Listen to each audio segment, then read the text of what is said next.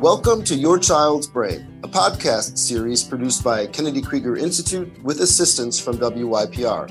I'm Dr. Brad Schlager, pediatric neurologist and president and CEO of Kennedy Krieger Institute.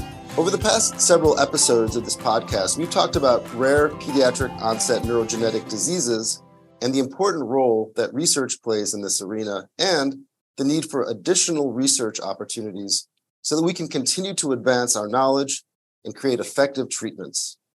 There are more than 7,000 rare diseases, the preponderance of which affect the developing nervous system, with more than 200 new rare diseases identified each year. It is fitting that we talk about this topic this month, as February is recognized nationally as Rare Disease Month.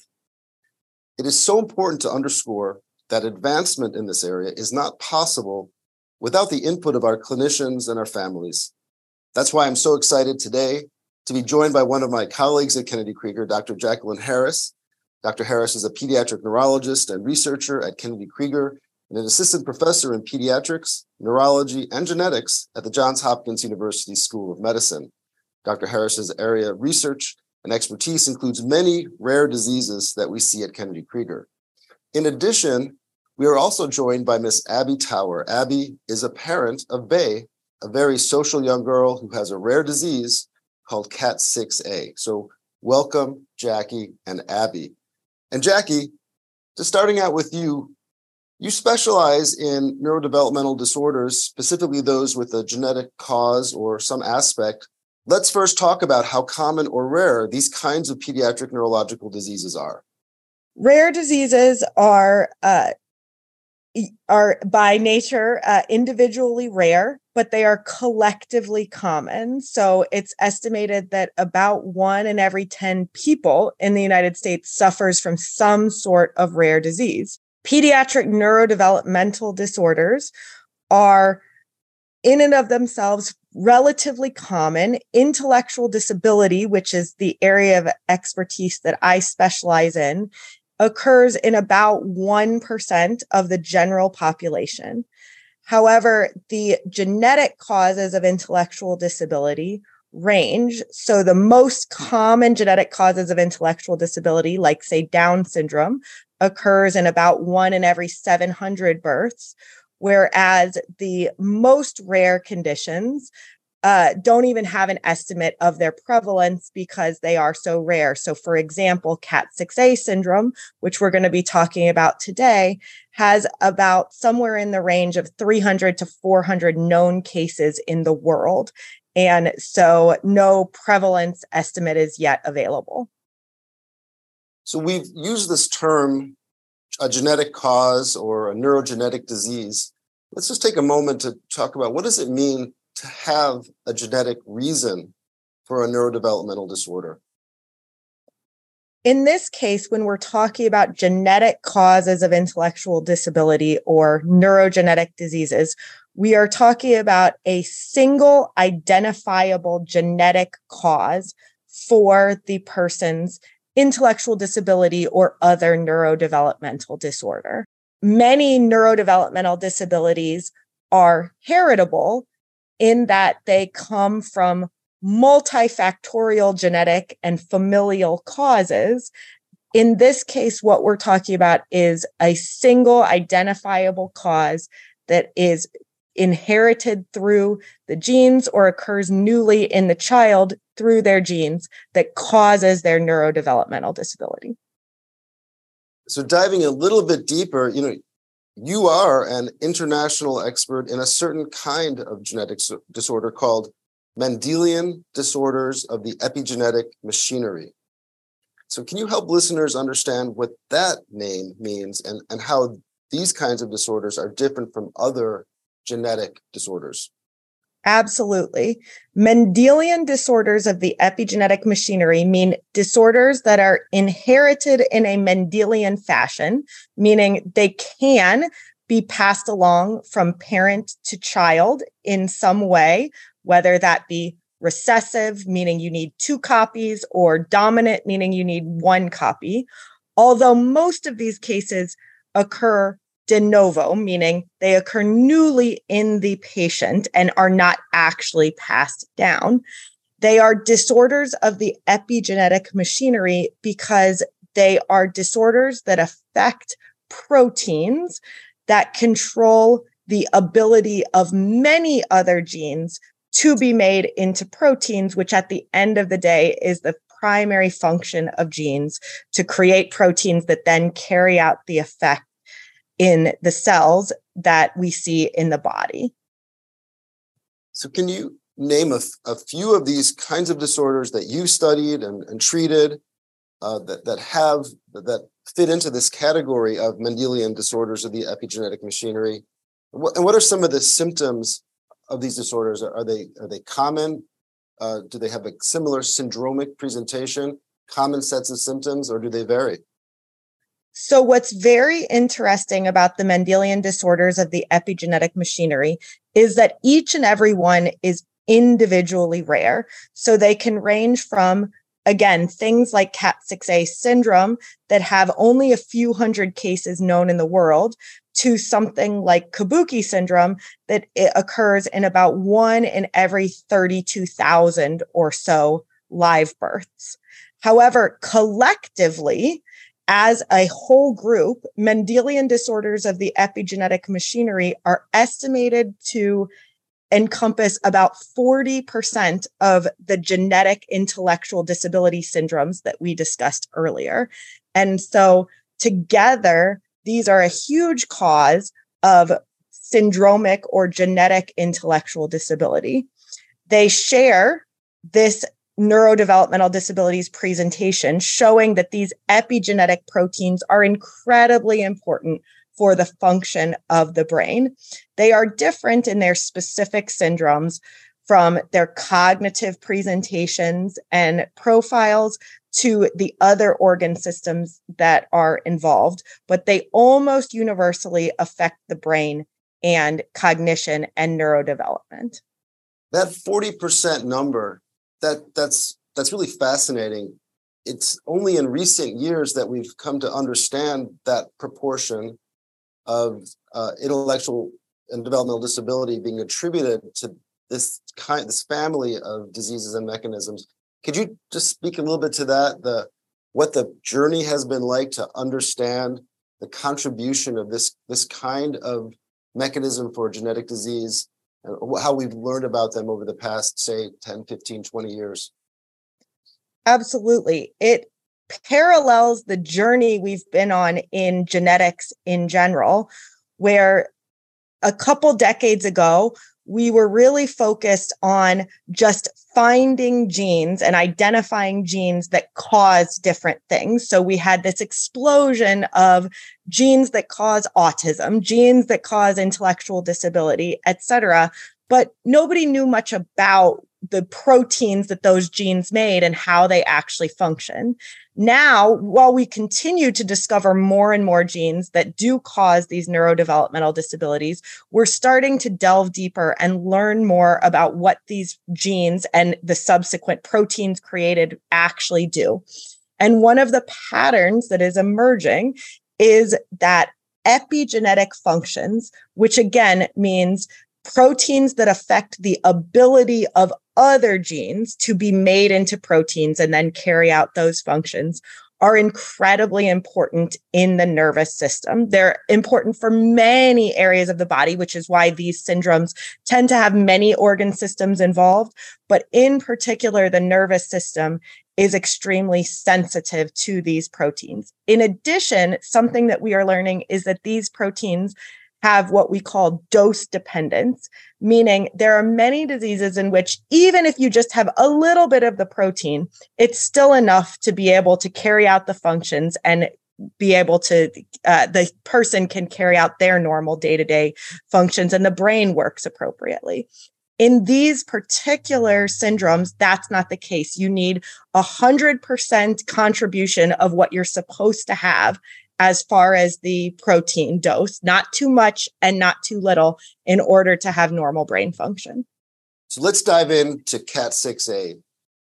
How does this particular disorder, you told us that it's only several hundred that have been identified worldwide. How does this disorder show up in children? How is it most commonly diagnosed at this point? So CAT6A syndrome is almost universally diagnosed by genetic testing. While there are many symptoms that you can see over and over again in the children with CAT6A syndrome, they still are broad as far as many other syndromes can cause some of these same presentations.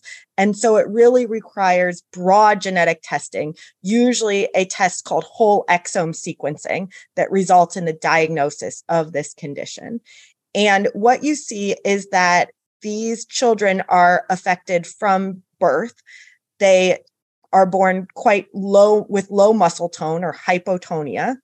And then early on, you generally see significant delay in development of all the developmental milestones that you would expect a child to have. Later on, as the children get older, one thing that is unique and interesting about CAT6A syndrome is they have a specific significant deficit in language as compared to all their other developmental skills. So while they are globally delayed, meaning the developmental skills are behind across the board, their language is much, much, much more impacted. And so for these reasons, having a diagnosis of CAT6A is actually very important, even though the symptoms are only currently treated with therapy modalities and educational accommodations. It's very important to know you have CAT6A because then we can very early on start to institute other modalities of communication beyond speech to enable these kids to thrive in their environments. You know, we've been just throwing out the name of the diagnosis, CAT6A. We haven't actually said why it's called CAT6A. And by the way, it's capital K, capital A, capital T, 6A, not cat like the house pet. So can you just tell us, where does that name come from? It's kind of jargony, but what does it mean? Absolutely. So the K is the protein symbol for lysine, which is one of the amino acids in or the building blocks of proteins. AT stands for acetyltransferase. And then 6A is just the designation that it is the number 6A, lysine acetyltransferase. And that name gets back to that Mendelian disorders of the epigenetic machinery again. So CAT6A is a protein that places acetyl groups on another type of protein called histones. Histones are what wrap the DNA and make it able to open and close and therefore available for making proteins. So the lysine acetyltransferase protein places these acetyl marks on the histones, thus enabling the DNA wrapped around the histones to be available for making proteins. When you have CAT6A syndrome, you lose one copy of this protein that places these acetyl transfer marks, and that has significant effects on the whole body and especially the brain, thus causing CAT6A syndrome. So Jackie, in your lab, what are the questions that you're trying to answer about this disorder, or perhaps about disorders like CAT6A, these epigenetic machinery-related disorders? What are you trying to tackle in your own work? So one thing that's very interesting about these epigenetic disorders is that, like we said, there's a dose dependence to it, and these proteins all exist in a very delicate balance with each other. And so because of that, there may be ways in which treatments or interventions can affect this dance or this balance between the epigenetic proteins, even if the protein or the gene remains broken or changed from what we would expect. And because of this, this makes these disorders potentially treatable, including the neurologic manifestations of these disorders. And so I have many colleagues and collaborators who work on discovering these treatments. And at the same time, my lab works on understanding in depth the cognitive and behavioral and developmental phenotypes or presentations of these disorders, CAT6A and related disorders, so that when it comes time to test the interventions that my colleagues work on, that we are ready to go for clinical trials in these potentially treatable conditions. The other thing that my lab works on is understanding overlap between the different Mendelian disorders of the epigenetic machinery. Because as we said, KAT6A is exceedingly rare, for example. It's hard to do a clinical trial in something that only 350 people in the world have. But it's a lot easier if you can combine disorders that have both molecular or genetic similarities, as well as similar presentations or symptoms that the patients have. And these could potentially be enrolled in a clinical trial together and share the same potential treatments. Just one more question before we turn our attention to Abby. Your expertise in this area is clear. I just want to make sure that everybody understands that you are a pediatric neurologist seeing patients, that it's an important part of your day-to-day. The research is key, but so is your clinical service. So can you just comment on, from your perspective as a treating physician, what kind of impact do you see does having a child with this kind of disorder have on both the child experiencing it as well as the family? I would call it an all-encompassing experience, and an all-encompassing experience for both better and worse. So, for example, these children have multiple what we call comorbidities or other issues beyond just, for example, their neurodevelopmental presentation. So kids with KAT6A syndrome, as an example, often have heart issues. They often have vision issues. They have significant feeding and GI issues almost universally as a part of their presentation. Their neurodevelopmental issues are complex. They have sleep issues. They have the severe speech issues that we discussed earlier, and the low muscle tone that makes their physical capabilities more difficult. So this affects what they're able to do in school. This affects what they're able to do around the house and how they're able to take care of themselves. It affects how they interact with other children. At the same time, when you have a child who has these impairments, and you often get focused on it, small victories are incredibly also all-encompassing. So things that many parents might take for granted when you see it in a child who has KAT6A syndrome, for example, is really, really exciting and something to be celebrated. And as I believe Ms. Tower is going to tell you about, these kids are in many ways just joys to be around, and they are lights of their family.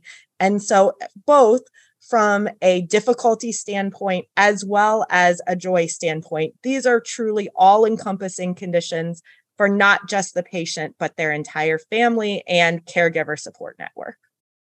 Abby, could you tell us a bit about your daughter, Bay?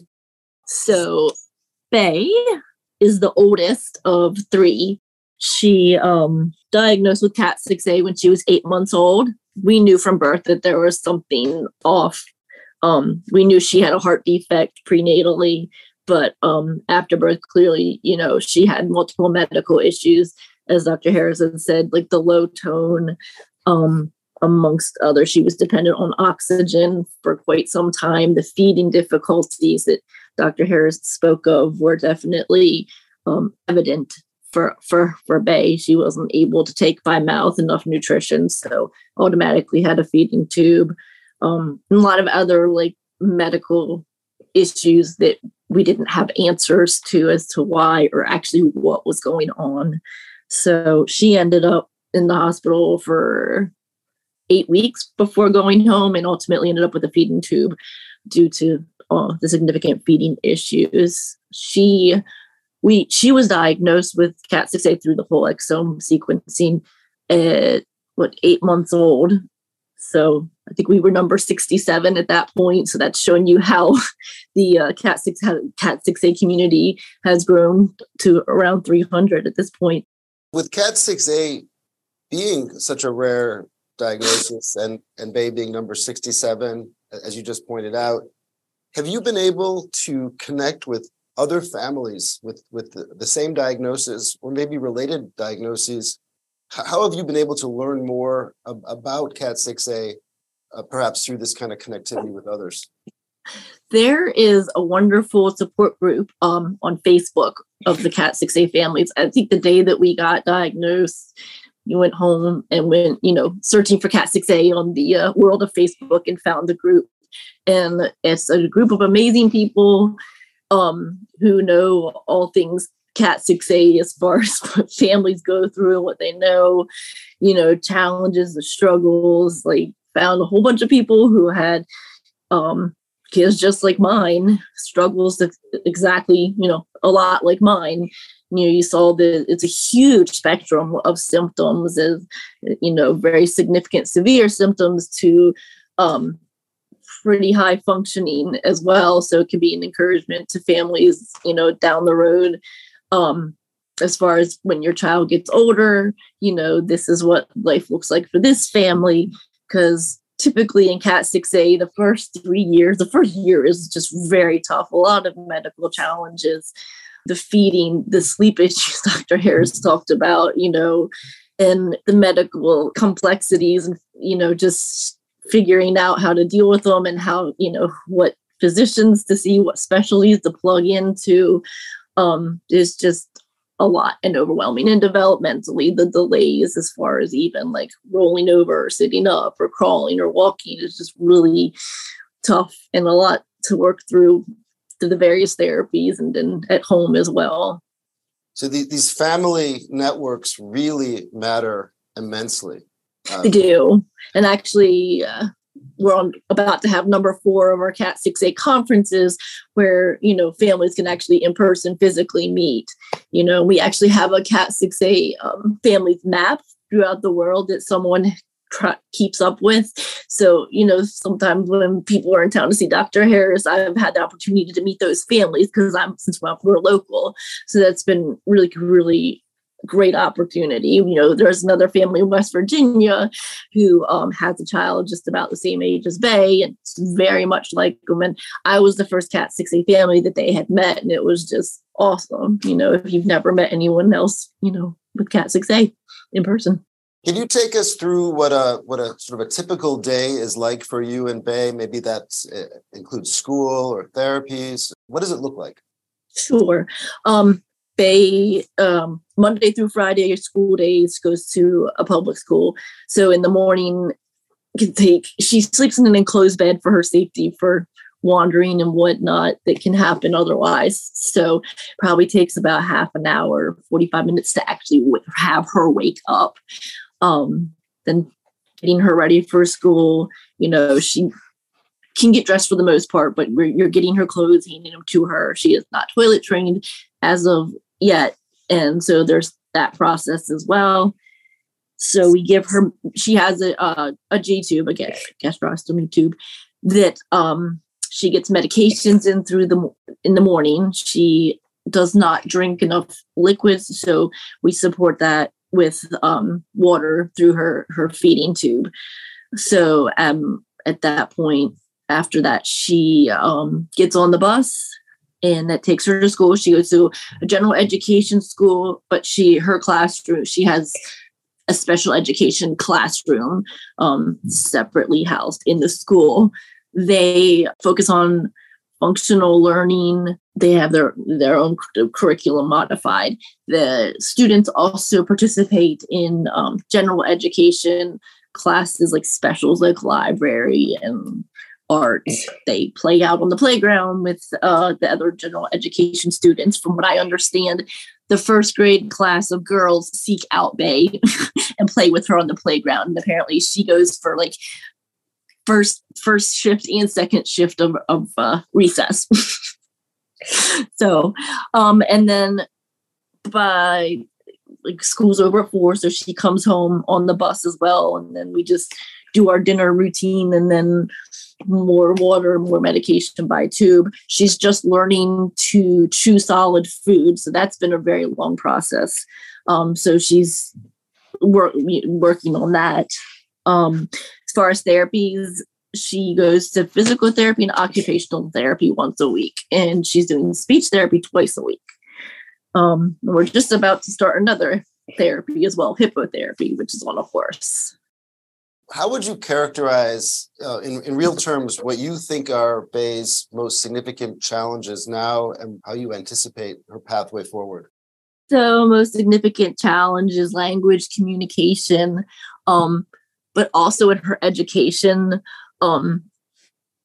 unlocking how to teach her and help her excel in academics and life skills to, help her develop to the best of her potential. I think when you have a nonverbal child, it's difficult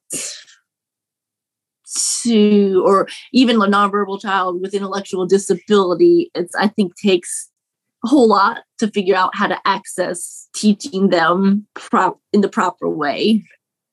Absolutely. So this concept of unlocking and all those clinicians that you're working with, their task and teachers in tandem with you is to find that way in to unlock her specific an approach to education and communication that will work for Bay.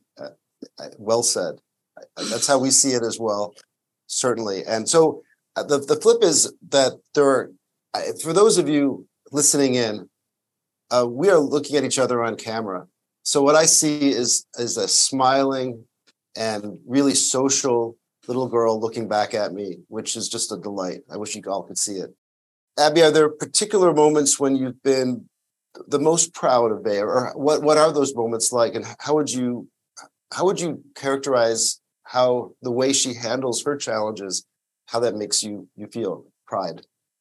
She's like the hardest worker I know, and she's like just a kid.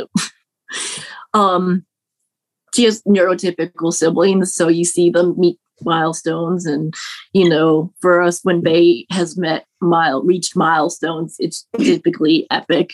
She worked hard to get there, and she's just really does it with a smile. As she gets older, I know she knows the significance of what she's doing, like what she's done, and I think just she lights up, and you can just see it in her, she understands, and that she knows she's been working hard, and like this thing that she's obtained, this skill, or What would you say are your hopes for the KAT6A research that Dr. Harris and her team and others who are working in this space, what are your hopes for what they are going to be able to accomplish? Some available treatment that could help improve the quality of our kids' lives. Life is hard for Bay. Life is hard with KAT6A. Even like anything improved, for the kids, for the adults with KAT6A, would just be amazing. The research piece of this, for precisely that reason, is so important. So I'll turn it back to you, Jackie. So what do you see are the biggest challenges or obstacles for you and your research? So, for example, if someone listening wants to help families like Bay's, what can they do? So one of the biggest challenges when you study rare disease is right there, that the diseases are incredibly rare. And so with 350 families across the world trying to learn about this disorder and how it affects everyone and how we can treat it is challenging. And so what we really need is more awareness so that people who hear about this know what it is and know, even if not specifically about KAT6A, about the idea of rare diseases that cause neurodevelopmental disabilities and how important it is to treat them, how this can be a window into understanding neurodevelopment in everybody, how understanding how one specific genetic change can totally upend the neurologic development of a person helps us understand how we all function and how we all can optimize our brains. And so what's needed is funding in all phases of everything. We need funding for the research itself. Research tests and materials are expensive. We need funding for the families. If there's only 350 of them and some of them are in Europe, in Australia, in Africa. We need to get these families somehow to Baltimore, whether that's virtually, whether that's in person, whatever that means. We need to figure out how to do that. And all of that takes funding. And awareness builds funding. So doing events, doing walks, things like that can really, really help increase the awareness and then eventually increase that funding. And then in general, one of the biggest things is just a general awareness, understanding, and compassion and empathy for people with neurodevelopmental disabilities. And neurodevelopmental disabilities from everyone who has, a more mild neurodevelopmental disability, like someone more high functioning on the autism spectrum, to someone who has some more severe impairments, like Miss Bay, who is as wonderful and as delightful as you could ever be. And as Mom said, has kids seek her out on the playground to play with her, but isn't going to be able to talk to her friends, isn't going to be able to communicate with them in the typical manner. And so having your family, your children, everyone around you have a better understanding of how to communicate with, how to be comfortable around people with different levels of neurodevelopmental disabilities is something we all can do and is incredibly important. That is a great point to end on. I want to thank our guests, Dr. Jackie Harris, Miss Abby Tower, and Miss Bay Tower. And to our listeners, we hope that you found this information helpful and interesting, and that you'll tell your friends and family about our podcast and rate us if you're so inclined. Please check out our entire library of topics on your child's brain at wypr.org, kennedykrieger.org, ypr.org/studios, or wherever you get your podcasts. You've been listening to Your Child's Brain. Your Child's Brain is produced by Kennedy Krieger Institute with assistance from WYPR and producer Spencer Bryant. Please join us next time as we examine the mysteries of your child's brain.